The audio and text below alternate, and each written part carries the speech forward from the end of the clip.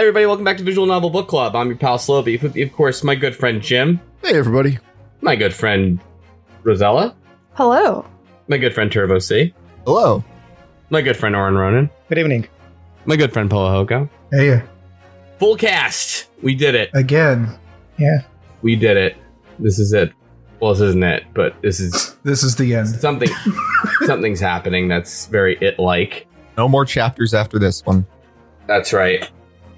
But this is it's a good year. It's 2022. It just started so far, you know. For people listening to it, it's probably been like 2 months since the year started. Yeah, right. See, I was gonna have a joke where it's like we say like Happy Thanksgiving or Merry Christmas or some other like holiday that's not even close. That's good to come up with on the fly and not tell anybody about that kind of joke too. So we Yeah. can all like run with it. Yeah. So now it's just you get to pretend. Imagine. Yeah. Imagine the timeline where that joke was told and we all laughed, I hope. Look. That's great and all right. But I think the thing we're all here to talk about is like why it's been a while and we're all struggling to remember the events of the last reading because of holidays and everything. Right. So the big question I think we all have is what the hell happened at the end of chapter 4? Well, Where did we leave off? we left off at the point of the wound watch, or actually the unwound watch, potentially being the time of death, or actually the opposite of that, not being the time of death. And we needed to investigate the Red-Headed League, the two people that we saw in the office earlier. I refer to them as the Mario and Luigi that I don't particularly care for. Okay. The second time we've had a Luigi and Mario Brothers. Yeah, I mean, when you've had one Mario and Luigi that's really good, and then you have these guys, it's not the same. Right. So who are these guys? I've forgotten their names. It's one of them is DeRossi, and I'm sure that that's a reference to something. And then I think it's De Rosso and De Rossi, one French and one Italian. Both means red. okay, yeah, I get it now. One of them is the problem is they're obnoxiously French and obnoxiously Italian. These two. And they had a good scheme. They almost got to get away with it. Yeah, and they're willing to talk openly and admit it. Even though, yeah, they did kidnap a police officer in the middle of it. But other than that, they had a good scheme. Yeah. Right. Yeah, I mean, you know. The best laid plans, right? Or So what is the scheme behind the Red-Headed League? Yeah, so it's a little less complicated than the one in the actual story, the Red-Headed League. They just wanted to get money from the people coming in to audition for the Red-Headed League role. It's basically a Ponzi scheme, like from a magazine, where it's like, oh, you could be a part of the Red-Headed League if you just talk to us and, of course, pay a nominal registration fee. right. Yeah, these guys aren't really that original. Yeah. Well, you could say they did it first. It works, right? I mean, to be fair, you know, it does. It seems to work. I mean, it worked on Holmes, you know, or Sholmes rather. 'Cause he paid for it, presumably, right? Or no, they caught him out before then. Right, yeah.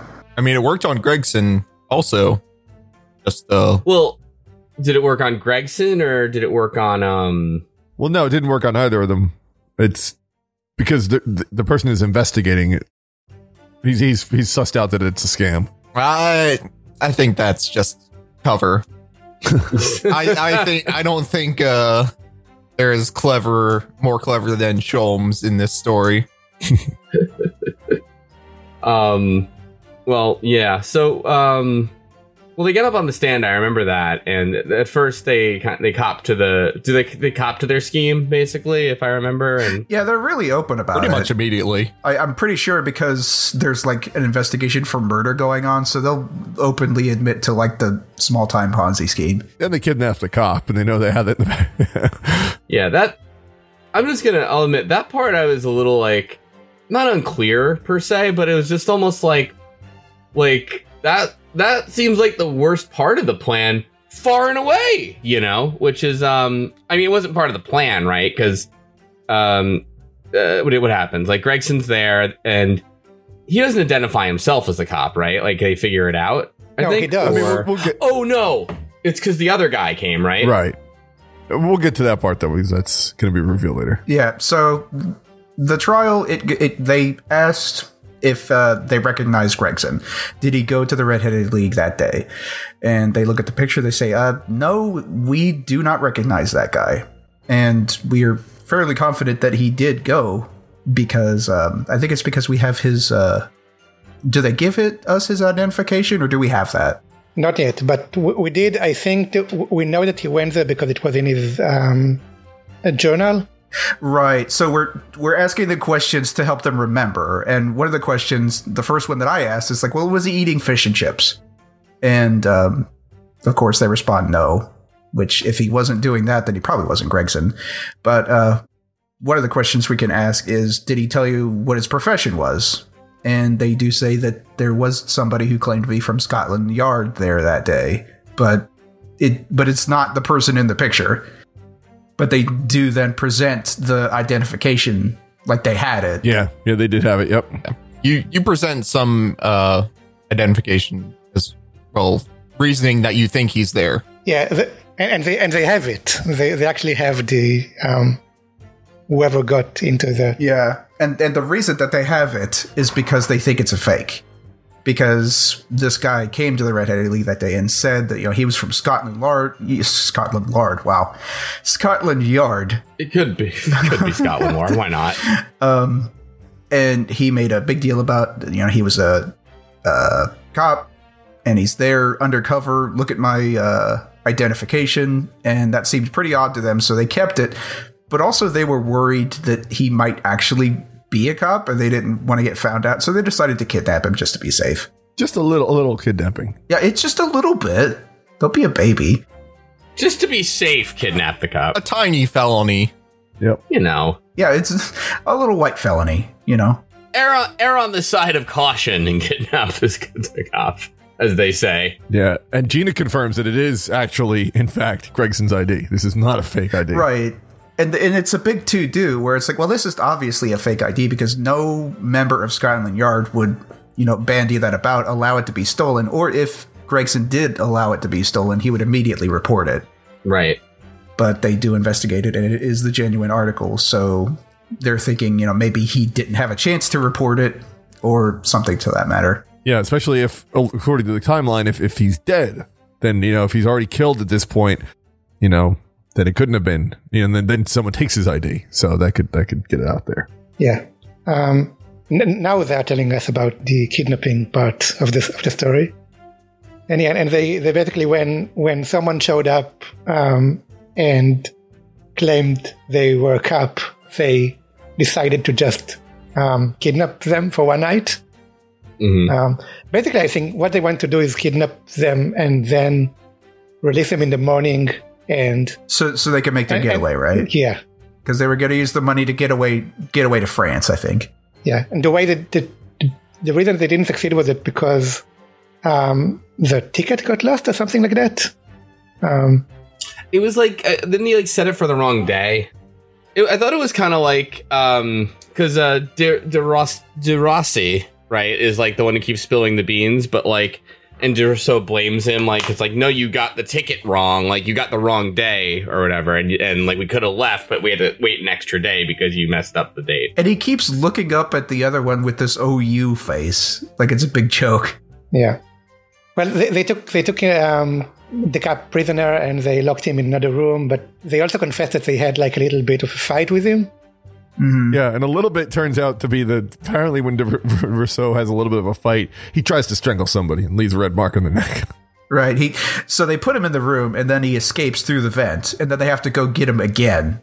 And at that point, he puts like a collar around his neck and like drags him back to the room. Mm. And I'm just going to call him the big one and the little one for right now. The little one has that same mark on his neck because apparently this happened to him also at some point. He's familiar with how the big one apprehends people, and it's with a collar that leaves a specific mark. And they do that thing. They've done this a lot in this game where like you discover the ring around his neck and the judge is like, is this important? And you have to go, yes, it's important. It's like, fine, we'll include it in testimony. And it's like, I don't think it's ever not been important, Like, it's never been the correct answer to be like, nah, forget it, But yeah. but they liked it. So whatever. We say it's important.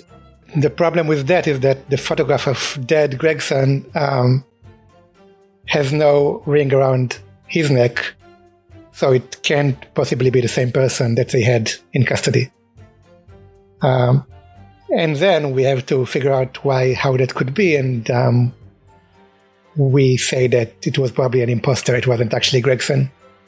Mm-hmm. That's right. Yeah. And then that lines up with everything about, presenting the ID and saying that he was there undercover, but don't tell anybody. Shh. Mm-hmm. But then we actually have to tell the judge who was pretending to be Gregson. And did you all get that on the first try? No. I actually, I wanted to say the person in the picture first. Just because he kind of matched the description that the short one gave. Yeah, well, it turns out to actually be that person, but I did it too. Oh, you mean you guessed who it is, but it's not the character per se? Yeah. So you mean? Yeah. Oh, So, I think I did that too. So you have to give the answer of Mr. Gossip, the man with the twisted lip, because he does have that mark around his neck. Yeah, and by the way, last episode, that killed me because we all knew how the actual story, the man with the twisted lips, goes, and yet nobody thought that Gossip was actually someone else. Even you, Jim. I for sure thought that you would get it. Yeah. That we actually have a man with a twisted lip, so it must be fake. Well, as soon as they're like point out who has a red neck, I'm just like, oh yeah, the guy with the twisted lip, sure. I didn't read that story, and I didn't see it coming, and I was surprised as hell, and I loved it. Yeah, but the way I have to figure it out is because Gossip always had a red ring around the neck, which I didn't actually notice the first time, so it wouldn't have helped me. But you can see it in his profile picture. I kind of noticed it. I thought he just had a dirty neck or something. Like his face is dirty too. But in any case, when you look at the profile pictures, you can see it there. So yeah, Ryusuke says something about it, about the ring around his neck when we first see him, doesn't he? Does he? He might have. I don't remember. Yeah, it wouldn't surprise me though. They like to put little hints like that in there. Yeah, because I remember that's how I figured it. Yeah. So now we call Gossip to the stand. Yeah. So we have to prove that mark is the mark that was from the collar that was put around his neck. And of course, he wants to tell us it's a birthmark, and he doesn't want us to pry into his personal life because he maintains that he's got nothing to do with this. Yeah, I think if you keep going after Rousseau, he'll talk about the fact that Gossip used the name Hugh Boone. I guess, and he actually does rent the room where Gregson was found.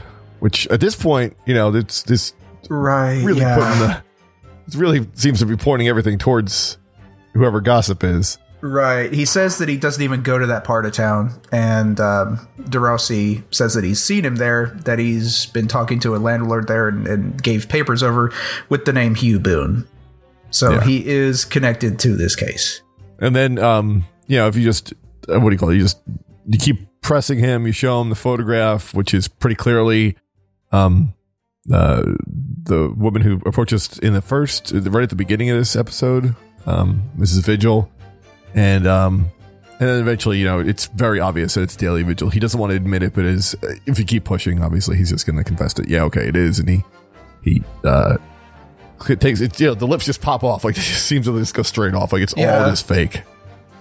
And, and then as soon as you press him, it's just apparently that, he'll show, his actual true face. I like that if you actually look at the two pictures of them, they do have like the same kind of hair.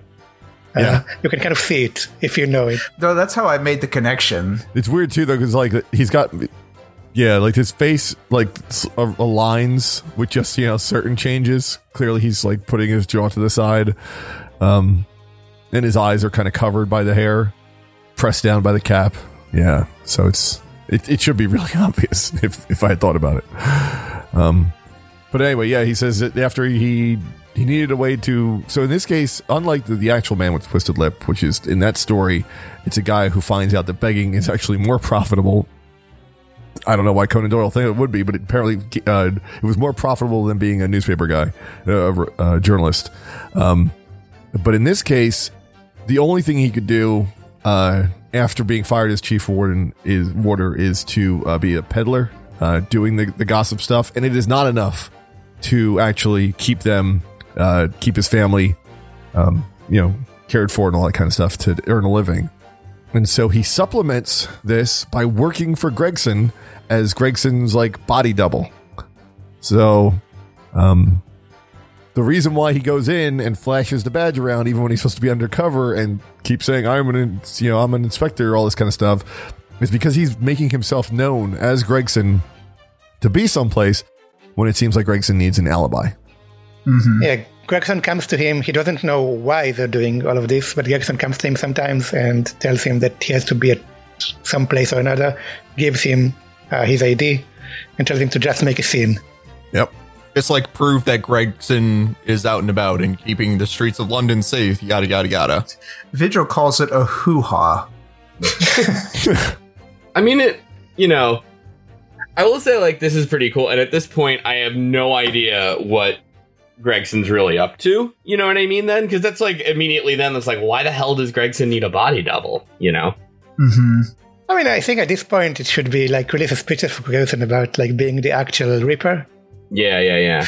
But at the same time, it's like, it can't be Gregson. He can't be the Reaper. I mean, he was so worried about Gina. Like, why would he have been so freaked out about it and like smuggling her off to France? What it feels like to me is that this is a case possibly where two people who aren't the Reaper are investigating each other, and then and the need to sort of hide the fact that you're investigating somebody makes you also look guilty to the other guy.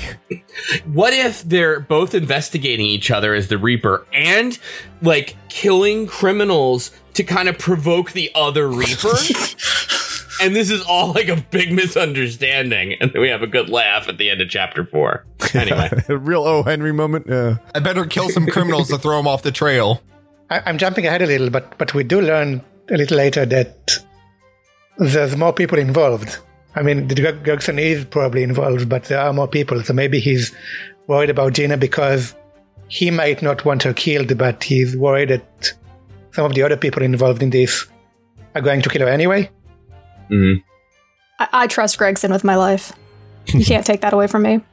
I was stuck between Gregson's the Reaper or working with, or somehow like the Reaper, or is secretly investigating the Reaper and has this body double to throw off whoever the real Reaper is, who he probably thinks is like at Scotland Yard or is like Maelstrom or something like that. You know what I mean? That was like my two competing theories, which like don't count as anything because they're completely contradictory. But whatever.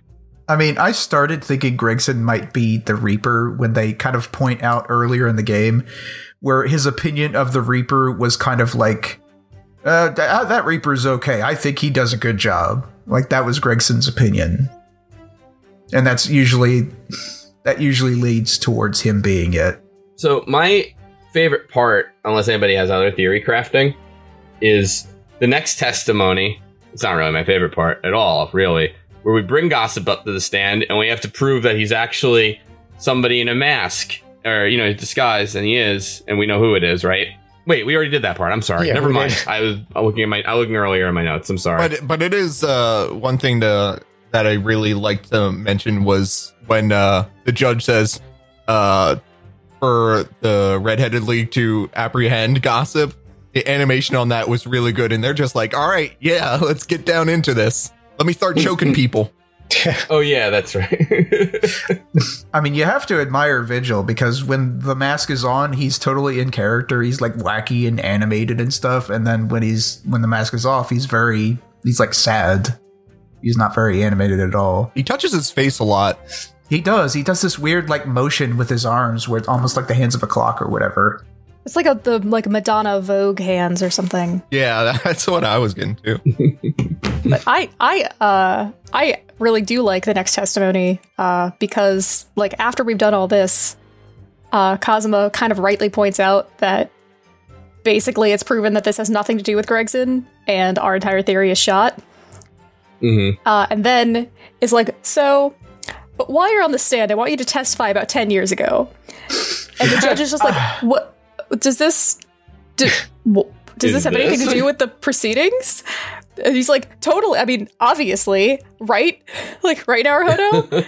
You're with me, right? Well, here's the thing. This is bullshit, because this is the prosecution saying that these events from 10 years ago have significance to this case. And if this were us, we would have had to present 3 or 4 different pieces of evidence to the judge and beg him to let us continue. But when Kazuma wants to do it, the judge is like, well, if you say so, and he doesn't have to prove anything. But I think they do ask us if we agree to that line of questioning, right? But he doesn't have to prove it, is what I'm saying. How great would it be if we actually did say no and we just had to like he had to keep just presenting shit and doing stuff and bringing in witnesses, you know? Yeah, and you do it now. Yeah, just like 30 minutes of nice, easy, like kick your feet up and let the other guy flounder, you know? Maybe have a glass of wine while you're waiting. Who knows? Yeah, exactly. Toss some bottles into the stands. I think my learned friend has forgotten what year it is, right, Your Honor? I mean, hell, you can call him your learned Nipponese friend. You can be like, go ahead. My friend from Nippon is going to take his chances now. If Kazuma loses all his points, does that mean we win? Yeah. Yes. I've never tried that before. That'd be great. Well, Vigil doesn't remember anything about what happened 10 years ago. It's all cloudy. He's traumatized. Right. That's right. And he even specifically says, like, yeah, I don't know why I resigned. And we're like, hold on. Yeah. Oh, he has PSD. Absolutely. He does.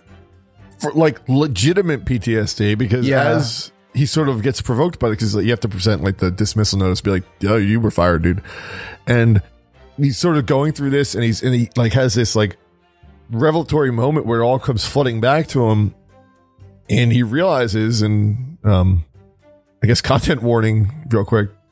He attempted suicide after he was accused of being involved in it. He jumps out a window, which was like they suspected him of being involved in the professor not actually being executed. He's just being in on the jailbreak. Yeah, so he just apparently after someone is executed, there's only a couple people in the room. He's supposed to examine the body afterwards to confirm the death. When he walked in the court, the coffin was nailed up. He just took the word of the people who would put them in the coffin and was just like, okay, I'm just going to sign the death certificate. And when it turned out the professor wasn't actually dead, he's the first one accused, obviously, because his name is on that death certificate. I mean, yeah, because it was like only the executioner and the coroner were in the room at the time. And we know who the coroner is because that was Stevens, but that's not her last name anymore. Courtney. But we don't actually know who the executioner is, but they were the only 2 people in the room. And yeah, usually it's Vigil's job to nail up the coffin, but it already was. But he guessed he didn't find that suspicious enough to like raise an alarm about it. I think we learn all that later during the investigation, right? Because right now he just faints and we end the trial. Right, but we do get the image of him being questioned and of the breaking glass and him going through it. Yeah. On another note about the animation, for all the times I've praised this game for having really good animations, the way how they're showing Vigil just going like off the deep end in a way is just him spinning around at increasingly faster frequencies. I mean, it works for Punch-Out. It didn't really work for Punch-Out. But yeah, so he has to be taken to the hospital after he sort of collapses from all this. Mm-hmm. And that's the trial gets adjourned. And then we go to the end of this case, which is the investigation part 2. End of this chapter. Yeah, the end of this chapter. So the trial isn't going to be concluded this time. It's going to be concluded in the next. I assume it's going to be included in the next chapter. Wouldn't it be something if we just skipped on to another one? Yeah. You're like, yeah, we'll just assume that it works out. Yeah. They're just going to execute Van Zieks off screen, and we can go into the next trial. Oh, let's see what Soseki's up to again. I tried my best anyway. Van Zieks went back to his home planet. I guess we'll never know who the Reaper is. Well, anyway, off to Japan. Let's see here. So, what do you call it? We go back to Sholmes' suite now, right? Yeah. Yeah. And the first thing they started talking about is Kazuma and his insistence, the way he seems to be so obsessed with this, which, is pretty obvious why he is. This case is deeply connected to the professor 10 years ago, his father being accused and convicted and executed eventually. And so he's pursuing the truth here, and it's obsessive, and Ryunosuke and Sasato sort of talk about that. And I think that's when they get into so the whole thing with the as they've sort of established this timeline that seems to, because once you establish the imposter and the fact that you don't know where Gregson was, it undermines the case that it wasn't Von Zieks, because it still could be Von Zieks at this point, even with clearly Vigil being involved, it could still be Von Zieks. But the only way to exonerate him is to establish that time of death. Like, it has to be set for that day before, and you need that to happen. And sort of like you want to know, like, where is this coming from? Who why is there no time of death on the death certificate? And I think the other two things they talk about is about this whole, so this is when they really get into the whole background of what's involved, that sort of like, why was Gregson using an alibi, what's he hiding there, and also that I guess they point out that Vigil's in St. Sinners, and they make a funny thing, like, I guess there's only one hospital that's open right now. I mean, how many hospitals do you need for the 13 residents of London? Yeah, exactly. Right, yeah. Yeah, you could take care of that one floor. Don't even need to. There you go. Now we take Iris with us Yes. to visit prisons and Lord Chief Justice office and places like that. Great places for a little Jigan. Well, she doesn't seem to mind. It's like we're not being irresponsible. No, she loves it, of course. He's chaperoning us. I wouldn't have taken her to the morgue, though. Just a thought. Yeah. But I think the first one I went to was the Lord Chief Justice office, in which is funny because what you talk to him about it, and it's like, we did the reason why there was a closed trial is because there's this is involving the act, this is a prosecutor on trial and all this kind of stuff, and then he just wanted, the reason why he had Cosmo there was to be a really quick trial. Like, he just wanted somebody, an outsider in there to do this, and they want it done fast. And he's like, but the funny thing is, like, he knows that Cosmo has an ulterior motive. It's pretty clear that he understands what that ulterior motive is. And he mentions that this is going to cause them problems because it's going, his pursuit of the truth from 10 years ago is going to extend this case, which is the last thing that he wants. Which it demonstrably has. Oh, well, he could just take him off the trial. Yeah, when we first go into the office, it's the two of them talking, and he's doing that thing where it's like, okay, no more, you need to stick to the plan or whatever. So he's clearly not happy with what Cosmo's doing. And it's clear that Cosmo's not going to do it either. He's just like, I mean, yeah, he's like, well, what the fuck are you going to do? Stop me?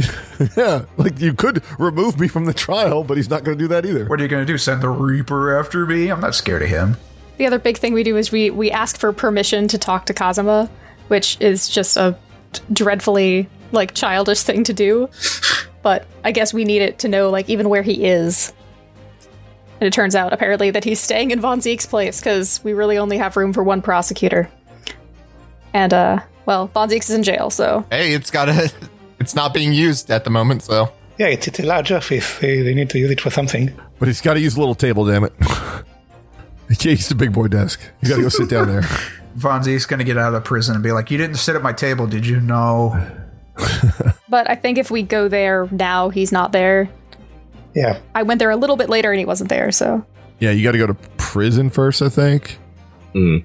The only good thing that if you do go to prison is that he actually, like, he starts off being mean again, and then I forget who says something to him. It's Naruto. He basically says, is that really the way to talk to the person who's trying their best to prove your innocence? Von Zieks is just like, you know what, you're right, actually. And then he's totally amenable for, like, the rest of the conversation. Like, he's back to being somebody who's polite and decent to you.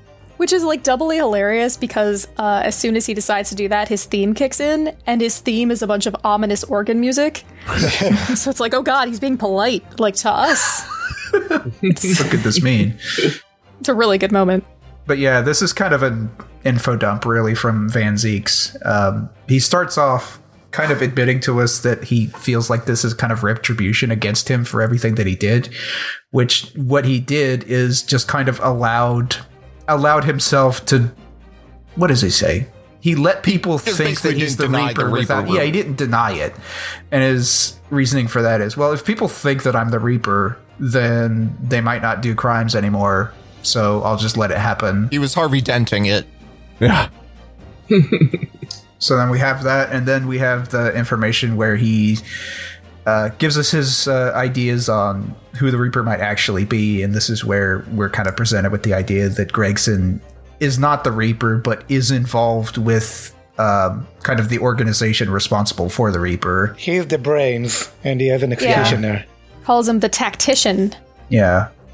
And then they drop the name of the assassin that he thinks is doing all of it, and it's the aptly named Assassin. Yeah, the famous Asian. Assassin.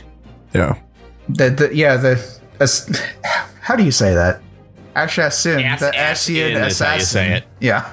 I'm just trying to put it all together. Assassin, the Asian assassin. Yeah, and as we know, Assassin is Giselle Brett. And she's dead. And she's dead. Mm-hmm. In Japan, yeah. Well, I mean, maybe. I don't know. We didn't see the body ourselves. By some reporter. I'm not a great assassin. I don't know, you know. So now I can tell you the full name of the Japanese version of this. I tell you Sasha is the last name. So it's Anne Sasha. I'm Sasha. Oh, and I think yeah. Anne is a better name for an English woman than Asa, but... Asa, yeah. Yeah. Yeah. The word for assassin in Japanese is ansatsusha. And it does the trick where Sasha is written, if you know any Japanese writing, is written with a small tsu, and ansatsusha has a big tsu. So it's kind of the same. Oh, cute. But it's also, you write it down and you change the small tsu to a big tsu, and that's ansatsusha, which is just assassin. Yep. So it's basically the same pan. I see. That is a lot better. Little wordplay. I get it. Yeah. Except that assassin doesn't really work for me as a name for an English lady. Yeah, neither of those names feel correct. That's the thing. Like Shin, when I saw, I could swear would be a Japanese person. Yeah. Like, you know what I mean? When we learned the name at first, but then, what do you know? Yep. But I guess that's one of those "what are you gonna do" kind of things. I guess, you know, like you can't really name, like you can't use the Killa because I think the second game did already. So you know. And so after this big reveal of Shin being involved with Gregson, comes two things that pretty much tell you that Asogi probably isn't the killer, or wasn't the professor. Because first off, Van Zieks says he can't make sense of why his brother was murdered because everybody else before was corrupt aristocrats. His brother wasn't that; he was a prosecutor. And you know sure that they come from apparently noble blood, but he's not another corrupt person involved in all this kind of stuff that's like actually harming the populace. And the second thing I want to stop you there for a second. I'm thinking there might be a little bias there because it's like, oh, all these other guys were assholes, but not my brother. He was good.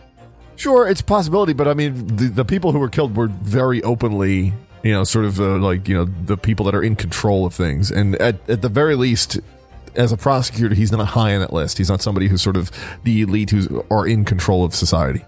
Look at me, I'm a rich criminal. Nice to meet you. Yeah, like sure. I mean, you could be a tool. Yeah, Von Zieks didn't have a mustache to twirl. Yeah, you can definitely be a tool as a prosecutor in executing and stuff, but you're not part of the sort of the leadership. You're not the people who are calling the shots. Okay, that makes sense. Yeah, so he's not a priority target at least. But the next thing he says is that Genshin Asogi saved his life at one point because they were investigating the whole professor thing together. Yeah, because Genshin Asogi was apparently practically family. They just they were very good friends with him. Yeah. And he admired him, which is part of the whole thing of why he, you know, his whole racism thing before, because he felt so betrayed by his friend. And yeah, Genshin saved his life. This is supposed to be right before he kills his brother. The two don't add up, and it starts to become real obvious that the game is sending hints that Genshin Isogi was not actually the person doing this. He may have been involved in something corrupt, but he wasn't this actual mass killer. He literally took a bullet for Van Zieks. Yeah. Yeah, that throws another wrench in the works. And then Van Zieks is like, I can't believe my racism might have been unfounded, but. It's the kind of thing where he starts saying it and you expect to be like, you know what, saying it out loud, it doesn't make much sense. Maybe I was wrong for the last 10 years. I can't believe I impugned an entire race of people on such flimsy circumstances. What the hell was I thinking?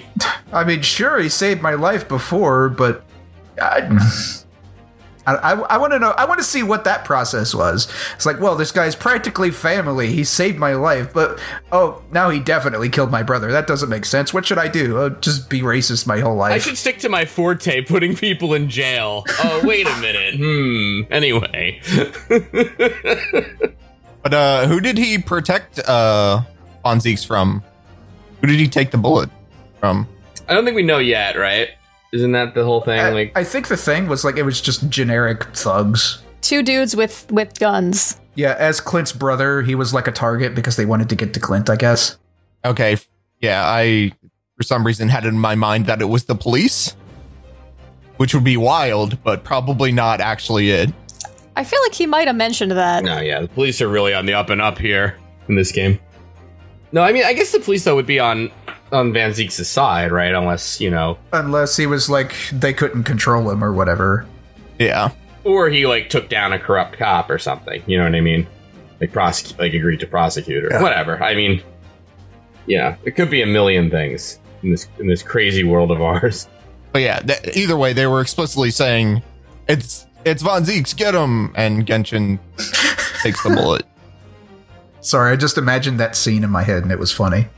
Well, that's all the info dump we get from Van Zieks right now. And it was kind of an info dump. He just kind of blabs all this before. Before he wouldn't say anything to us, but now he's just perfectly comfortable about saying all this. Yeah, this whole investigation is a series of info dumps. Yeah. But since he did tell us that Asashin was, an assassin sent to Japan, we figure that maybe we should tell the Japanese government about this? No, why? What are they gonna do? That's a ridiculous suggestion. When has government ever solved anything in this game? Whoa! Let's keep the Phoenix Wright politics to a minimum here, everybody. So we decide to go back to visit Suzada's dad and see. I think just try to send a telegram. Oh, wasn't it to Japan? Herlock Sholmes that gives us a telegram that we have to send? Yeah, I think that's it. I think that's later, but at least I thought we wanted to talk to Mikotoba about the whole, by the way, did you know that, no. See, the other thing is we don't want to talk in front of Iris about, Wilson being murdered. Right, because we have cruel. We have a name to put with Wilson's murderer now, so we have to talk to him about it. But I'm not I kind of get it early on because it's I don't know how to break this and whatever. But it's been a while now. You know what I mean? You can, and I know, but whatever. It's come on. But anyway, well, this entire game is people withholding information from each other. Everybody, all the time, is just not saying everything. Yep. Just take a shot every time someone says, I can't tell you that right now. Yeah. Not right now. When the timing's right. People go into a restaurant and the people behind the counter are like, what do you want? And they're like, I'll tell you tomorrow. Can you just do that? You know what I mean? If you miss a deadline at work and it's Slobi, where's that report? And I was like, I will tell you what happened to the report, but it's not the time for it. Yeah, you just have to upsell it. Because now's not the time to discuss that. Well, we do talk to Mikotoba about Dr. Wilson, though. Iris is kind of smart enough to take... not Iris, Susato is smart enough to take Iris away for a while. So we're going to talk to Mikotoba about Dr. Wilson. And Mikotoba says that he's pretty sure he knew Dr. Wilson, obviously, because he invited him to Japan. And he's pretty sure that he wasn't Sholmes' partner. ever. He's like, no, I can tell you for a fact that he was not ever Sholmes' partner. Which is a very emphatic statement. Does he reveal the association between Wilson and himself yet, or is that later? No. No. Between Wilson and himself, I'm pretty sure he did. Well, we do know that they were acquaintances because he's the one who invited Wilson to Japan in the first place. Yeah, that was from the last game, yeah. And they obviously worked together when he was a student in Britain. But that's curious because if Dr. Wilson was never Holmes' partner, then whose notes are these? How would he know that? He would have had to be with Holmes like all the time. Weird. Anyways. And then the other thing they have is the judge is out like exploring the Great Exhibition. But they, look, the picture we took together, the group photo we have, and let's enter it in the court record for no reason whatsoever. Yeah, I'm sure just this put it in there. It won't mean anything. Just a picture. It's just a nice picture. We want you to look at it. Not everything has to be about trial, you know. We can have the court record be our pleasant souvenirs. Well, I mean, there is the armband that thus far hasn't served any purpose. You know, there's an achievement if you show that to Van Zieks. Yeah. And I got it. What's the name of it? Oh, hold on a sec. Let me see here. Well, I guess it wasn't that important of an achievement then, was it? Well, it was toward the platinum, so yeah, it was. Thank you. Let's see. The trophy. Yeah, I treat each individual achievement like it's a platinum. Yeah. I know the name of every achievement I've ever gotten. Amateurs. Amateurs. That's the masculine. The one good thing is though that after that goes in, then the next thing that happens is Mikitoba takes Ryunosuke aside and says he wants him to return to Japan. Yeah, that was the favor that he wanted. We're short on defense attorneys, and you clearly are a good one, so we need you to go back. He's really, really nice to us about it. He's like, no, like you really impressed me. Really seeing you in trial today just really inspired me. I know you're the man for the job. He's really buttering us up. It's very sweet. Yeah. Anyways, get on the boat right now. Don't investigate any further. Ask no questions. But of course, for some reason, Ryunosuke hasn't thought about this before. He's just like, oh no, I thought I'd just stay in London forever. But no, and I did. Obviously, there's no answer given right now, and you're going to conclude this trial, so you sort of move on, and that's when Holmes comes up and is like, I need to send a telegram. Mm-hmm. But he doesn't talk to her father at this particular point, and leaves it with Susato to deliver. And he takes off, and Iris calls for the carriage, and now it's time to go over and talk to Daily Vigil in his hospital bed and get some more info dumps. Yep. It's always sad when someone's in the hospital for info dumps. So we walk up to him and we're like, so about your trauma. Yeah. Very serious condition. This is when really we get the details that I think I talked about earlier, that Vigil had said that Gregson, I just need alibis. I need you to show up someplace and cover for me whenever I'm investigating the Reaper. Because then he also gets into sort of the details of the escape, and that he believes that he had that Asogi had assistance because of the whole thing with the sort of the coffin being nailed shut and this kind of thing. And so the last time, and this is going to be real important, the last time that Vigil interacted with Genshin Asogi was when he was allowed a lot of comforts despite being accused of all these murders in his prison. But the one thing he wasn't allowed was writing instruments. And Vigil discovers that he does have actual pen and paper, and he's writing what he says is his last will and testament. And he also describes it as a weapon, and that this kind of vague alluding to these kind of things clearly set this whatever he was writing as something important, because after the whole thing with the botched execution and the escape and him actually dying, they searched through Asogi's effects, and the will isn't there, and the actual head of the prison, I forget what that guy's name was, but he was clearly desperate. Yeah, he was clearly desperate to find it. And he knew it was there, despite him not... Like, there was no reason he should have known that those papers were there. Yeah, and when he's looking for it, instead of calling it the will, he refers to it as the Asogi papers, which just sounds like he's trying to take down the government, like, right away. And so it's time to go talk to the prison governor, to go talk to old Barry Caden. Yeah. And then we'll get an info dump from him. And like, Vigil like begs us not to tell anyone that he told us about this.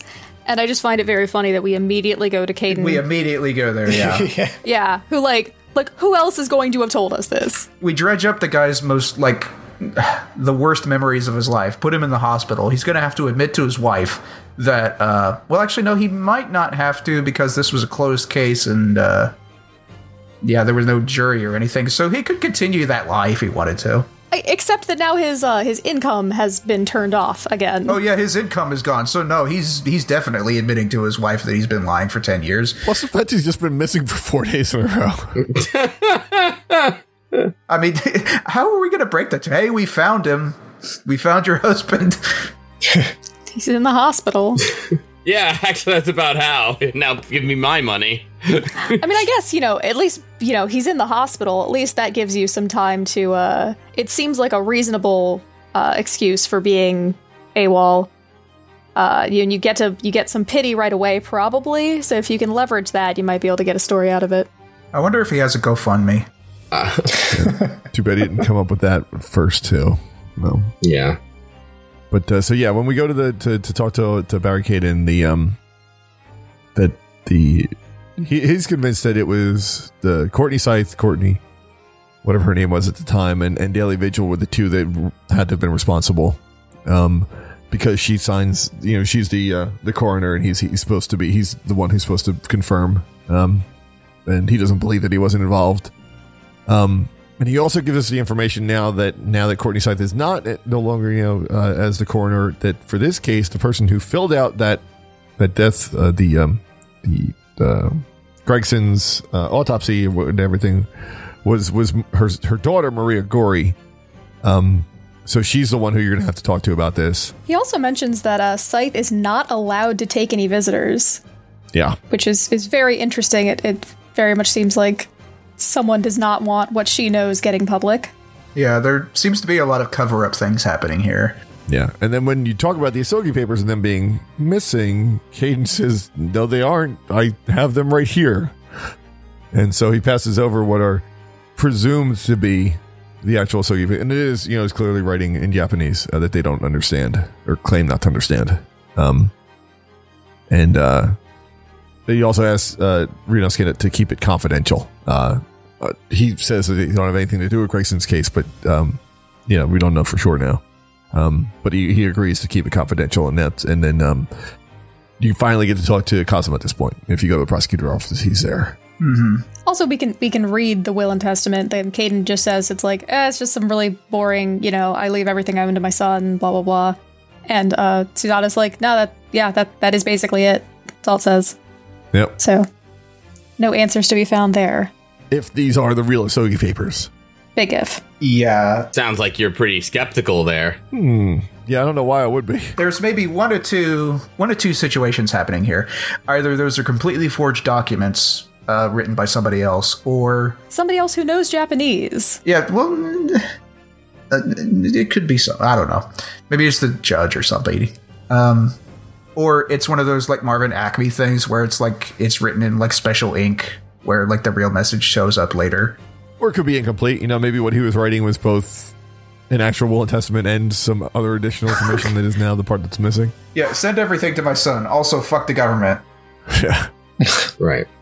But we don't know any of that now. So when we talk to Kazuma, we another info dump of like the backstory of everyone is telling us the backstory in this chapter. Yeah, it's just everyone's got a bad case of the info dumps this time. Oh. Jeez, I think it's something in the water. Yeah. Anyway, here's my tragedy. No, wait, I need to tell you my tragedy first. Yeah, so what he just sort of came to in a cabin when they were about to put him off in Hong Kong or something, and he just takes off on his own and knows that since he understands English and he knows the law, so he has this sort of thing in his head going, go to Britain and practice law. That's sort of his almost, his drive to get there. And so he also goes into the whole backstory with his father, because he had been told I think the whole time that his father died from illness when they were traveling, and he'd always suspected that wasn't true because they were always kind of fishy on the details. But eventually, he just gets a straight up letter, an anonymous letter mailed from England that tells him exactly what happened. And it seems like the letter was intended sort of as someone who's angry with him. Yeah, I think that it's one of the professor's victims' relatives that just found out about all of this and decided to send the professor's family like an angry letter. I mean, isn't that Von Zieks or Van Zieks? No, I don't think so. Like, that's what I thought. It was him that wrote it. Because, like, he would have known Japanese maybe because of being around a Japanese person all the time. Oh my god, what if they were trying to cancel him? Right? And just like, you need to disavow your murderer brother or else, right? Or father, rather, you know? Brother, wow. Look. I know Von Zieks has a brother and Cosma has a dad, and it's very confusing. I'm with you on that one. Listen, I've kind of come up with topical humor on the fly here, and maybe grind Alien Isolation trophies while we're talking, you know? It's a lot of multitasking. Maybe, but you know. Die 100 times to the alien. I mean, come on, get out of here, people. Oh, I'm sorry, I digress. But yeah. So anyway, after Cosmo gets this awful letter, he shows it to the judge, and like even though he tries to cover up his knowledge, like he gives it away right away. Like Cosmo picks up on the fact that he's lying. That like, oh yeah, this is the truth. And so he's vows at that point that he's going to go to Britain and uncover the truth for himself. And so when you ask him about Von Zieks, he still believes that Von Zieks is the Reaper. And we state, like, no, the Reaper was Gregson. Like, that, those words get put in our mouth, which still feels weird to me because I don't believe it for a second. Yeah. And also, like, I still kind of think that I'm not saying Gregson isn't involved, but I can't see him being, like, the actual brains of the operation or even somebody who isn't trying to undermine whatever was going on. But anyway, yeah, as soon as Renosuke believes that it's Gregson and Cosmo doesn't, and clearly Cosmo has a grudge against Von Zieks for being the prosecutor in the trial of his father. Yeah, like his kind of words are like, he died because of Van Zieks' actions, and therefore he's responsible. Yeah. And then so if you show him the autopsy report, then you can go visit Maria Gori. Oh, he does also give us some backstory on his sword. Just because he really can't help himself. And this is where he points out that Karuma, it was like made by like a master swordsman who like was descended from like warrior clans or whatever. But like one of the sword master's like apprentices actually took the sword's name as like a surname. So that's supposed to be like the origin of Karma in the later games. And that doesn't make any sense in the English version. No.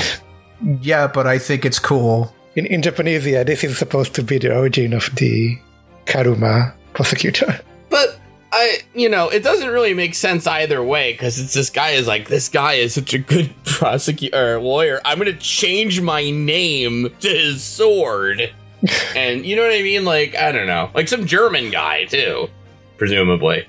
No, he's not German in Japanese. I mean, I guess he said Mein Gott first, but, still. I told you already, this is not German in Japanese. Oh, yeah, that's right. In the Japanese games, everyone is Japanese. The entire international cast thing is entirely localization invention. I see. All right. Well, then that does make a little more sense. It's more fun to imagine my version, though. Yeah. I gotta say, it's always a master smith that always makes the swords. It's never just like, here's Toby. He made my sword. Toby the dog? You can't have a sword named Toby. I don't think you name swords. Like, who the fuck names their sword Toby?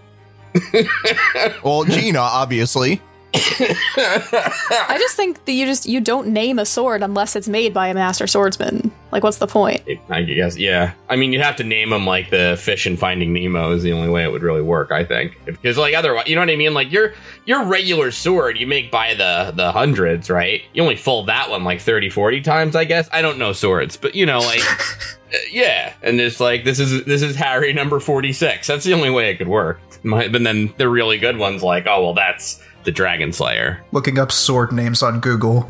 You have to think that, like, the master swordsmen are like, there's a limited amount of swords they can make. So they're not going to give it to every old schmuck who comes in looking for a sword. They're like, no, you don't get a name sword. Get out of here. And so you got to think there's guys out there like going to like Steve, the local sword guy, and then they name it themselves. Like, I'm going to give it a name. It's going to be a name, Steven's sword. I don't know, but I'm giving my sword a name. I don't care. Listen. It's like when you go into Build-A-Bear and they give you a little certificate when you walk out. It's not at all like that, I'd hope. Would you like to pay $5 extra for your sword to eat souls? Hold on. Wait, you did just explain NFTs though.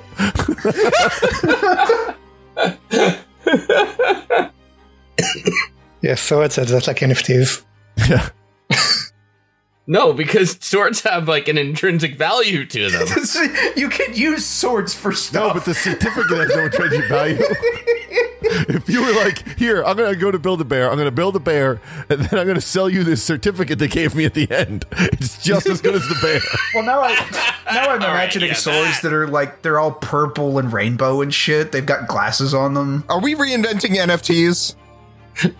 And then these like robots come out and they go, I don't know what you're laughing at. That's gonna be the future. That's those sword certificates.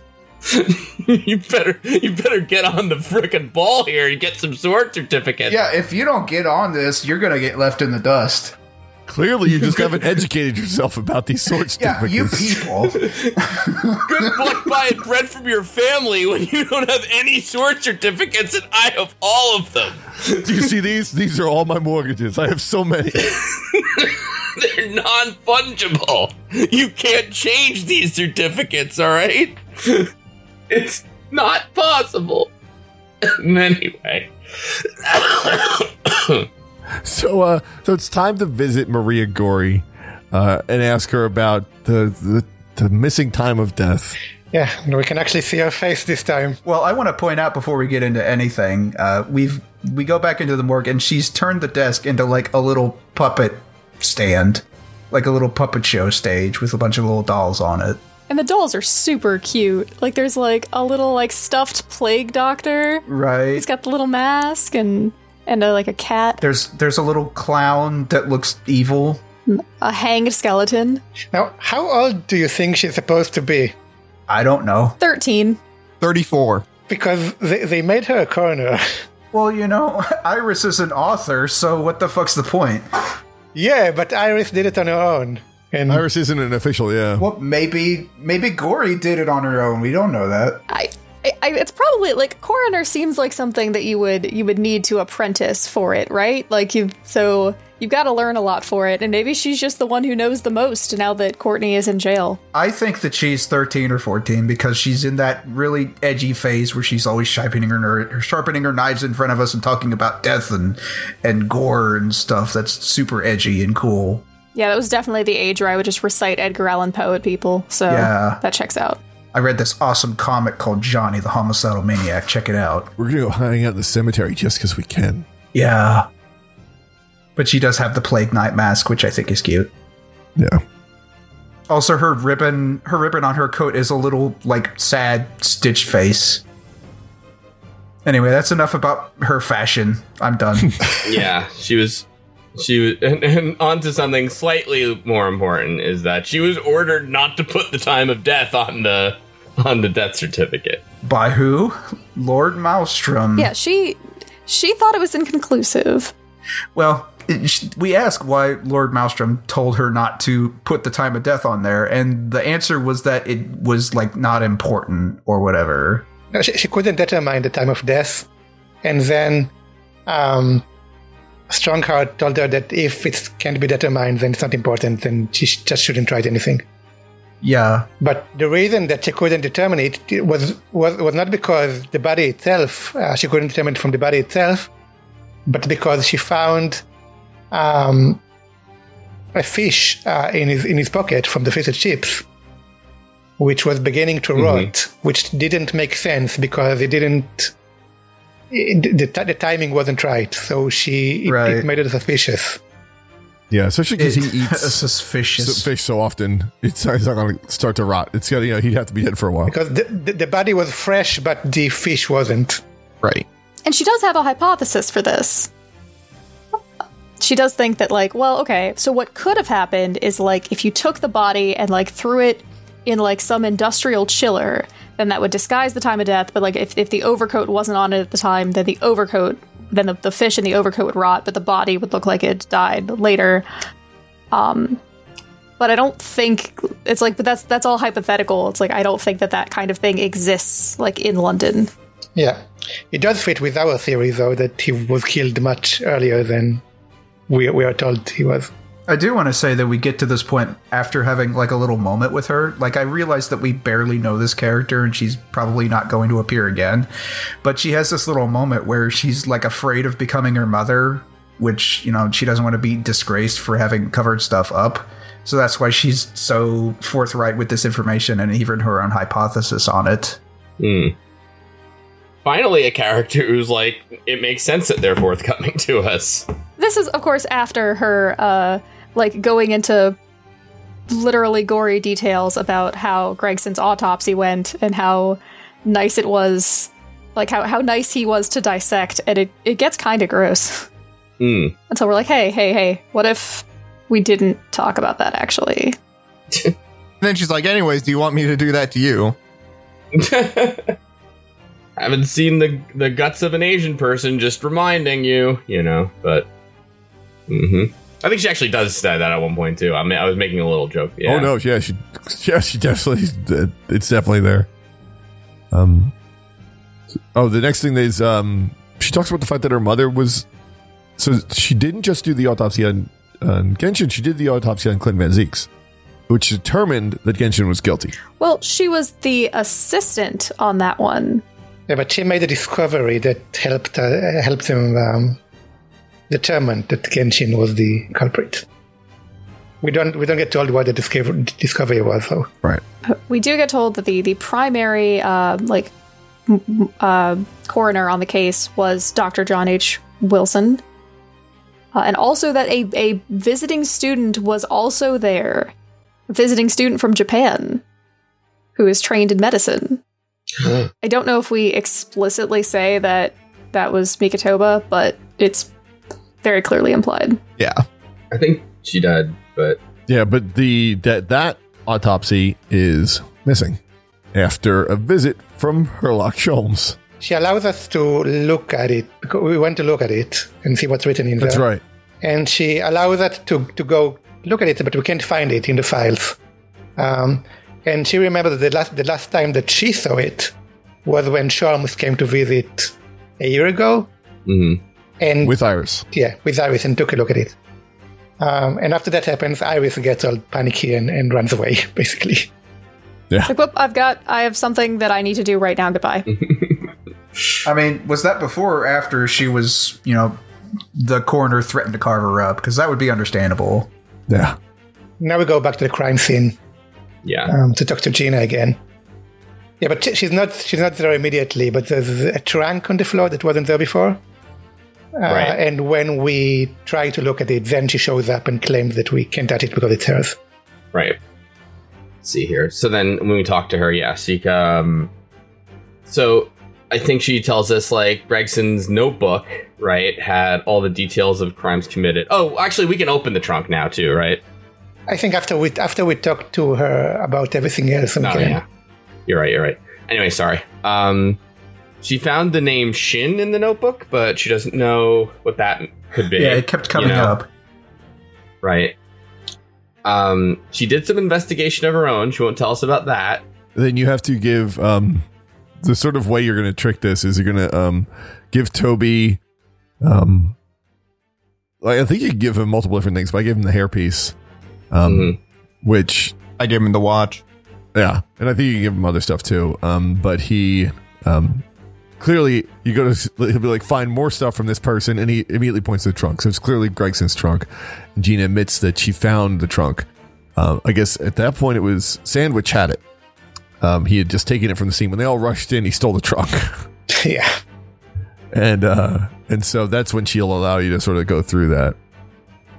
and it gets entered into the court record again. Yeah, but immediately when you try to investigate it, you get attacked by Toby, Yeah. who goes crazy. Oh, that's right. I forgot all about that. So it's kind of vague as to what happens here. Like, does he actually attack us, or does he just like lick us a lot and then we fall over? I think he licks you a lot and you fall over. Yeah, which I couldn't tell was like, is that like the translator or the localization team like softening like Toby actually attacking you or something? But like, No, I think he was actually attacking you here. I got the impression that it wasn't just that he was actually going crazy for a while. yeah, Once again, I can't remember the actual way this game ends, even though I did play it a couple of years ago. But I assume that had something to do with how the Hound of the Baskervilles got yeah, pushed into attacking. yeah, There's something in the trunk that makes dogs crazy. Which like then would kind of lend credence in a way to. Well, no, I guess not. I was gonna say that Gregson was the Reaper or something, but then that doesn't work because it's not. It was the professor, right? But then that doesn't make sense. Well, no, I mean maybe I guess it could, right? Maybe Gregson was the actual professor. Yeah, like I mean it doesn't seem right, you know, but it's like one of those things that like points to it. I mean, I think because like after that we wake up back at home and Sholmes kind of chastises us for getting knocked out by a moderate licking from a small terrier. That's right, yeah. I know what happened. I know what it is. Wait, Gregson's not the professor. He found whatever the professor uses to make dogs angry and accidentally got him at itself, and when he was in that Fresno Street room, a dog came in and shot him. Shit. Huh? What do you There think you is go. in there that makes the dogs so angry? NFTs. Sorry, anyway. So I just went back and checked, and yeah, when you go to the trunk and Toby goes crazy, the animation is Toby just in your face, barking and showing teeth. Gina says, "Stop! You're gonna lick his face off." And then when he regains consciousness later on, when Ryunosuke's back at Holmes' suite, and yeah, that's when Holmes makes a crack about. Maybe it's rhyming slang. What can lick mean? Yeah. A moderate licking by a small terrier. So they both refer to it licking, but I guess the animation doesn't show any licking.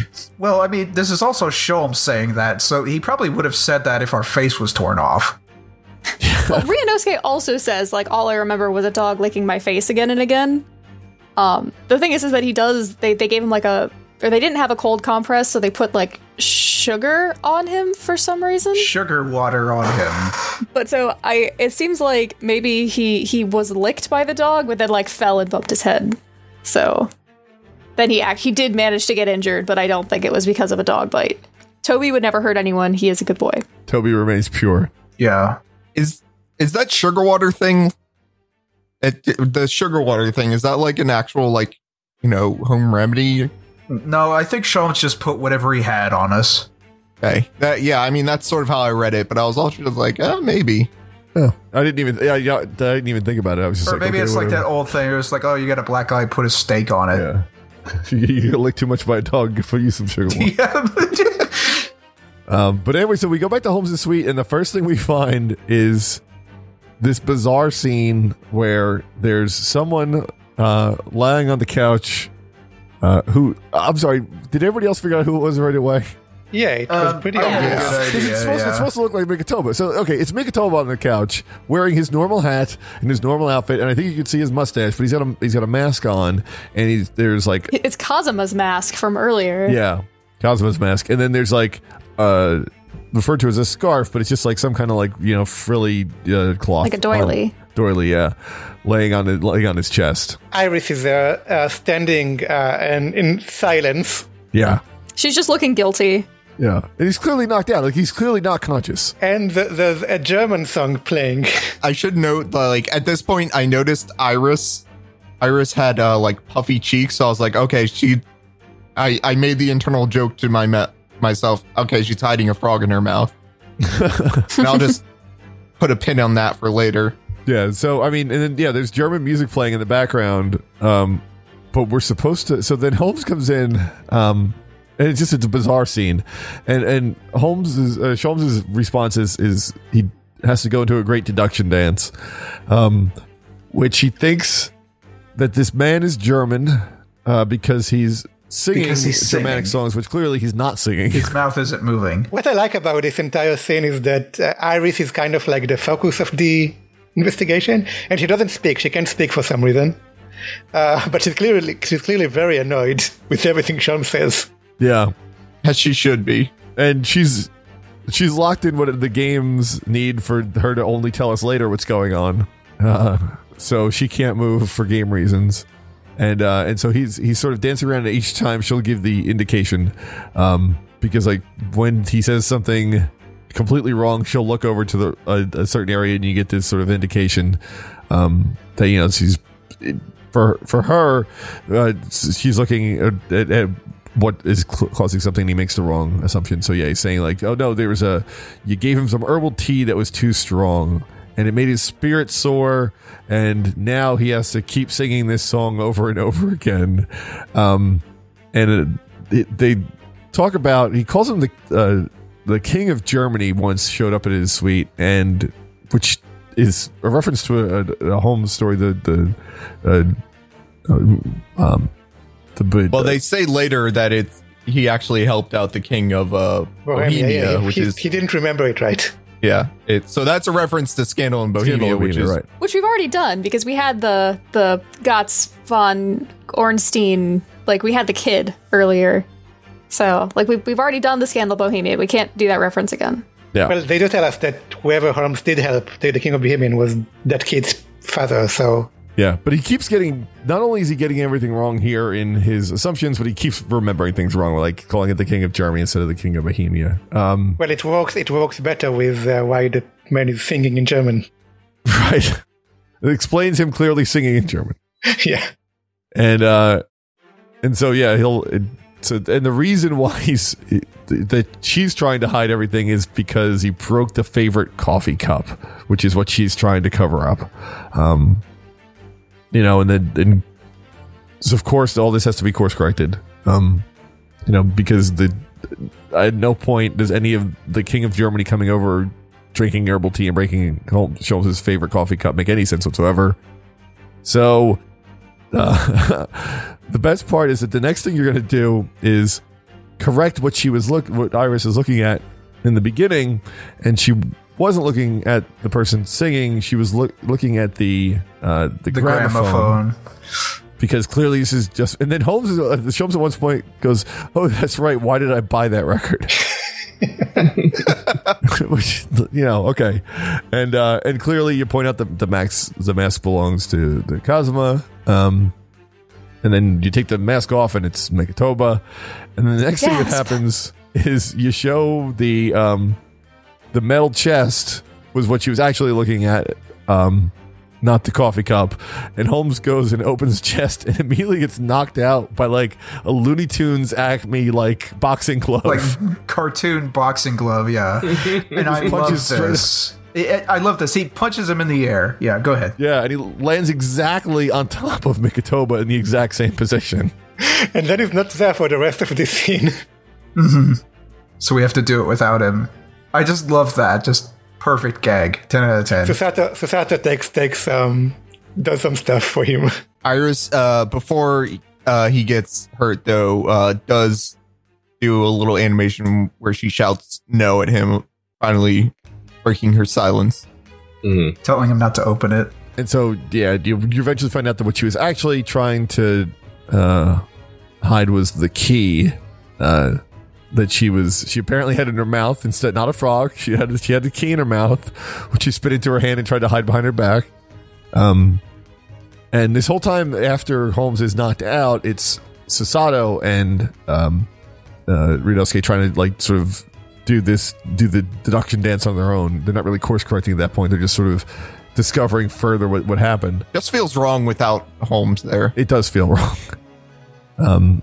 And Holmes wakes up and points out that Iris was trying to take the teacup handle away at the end, but if you look underneath the plate she was holding, that's where she's got a case file, which turns out to be the the Clint's autopsy report that Maria Gori had referenced before that was missing after Sholmes and Iris had shown up there.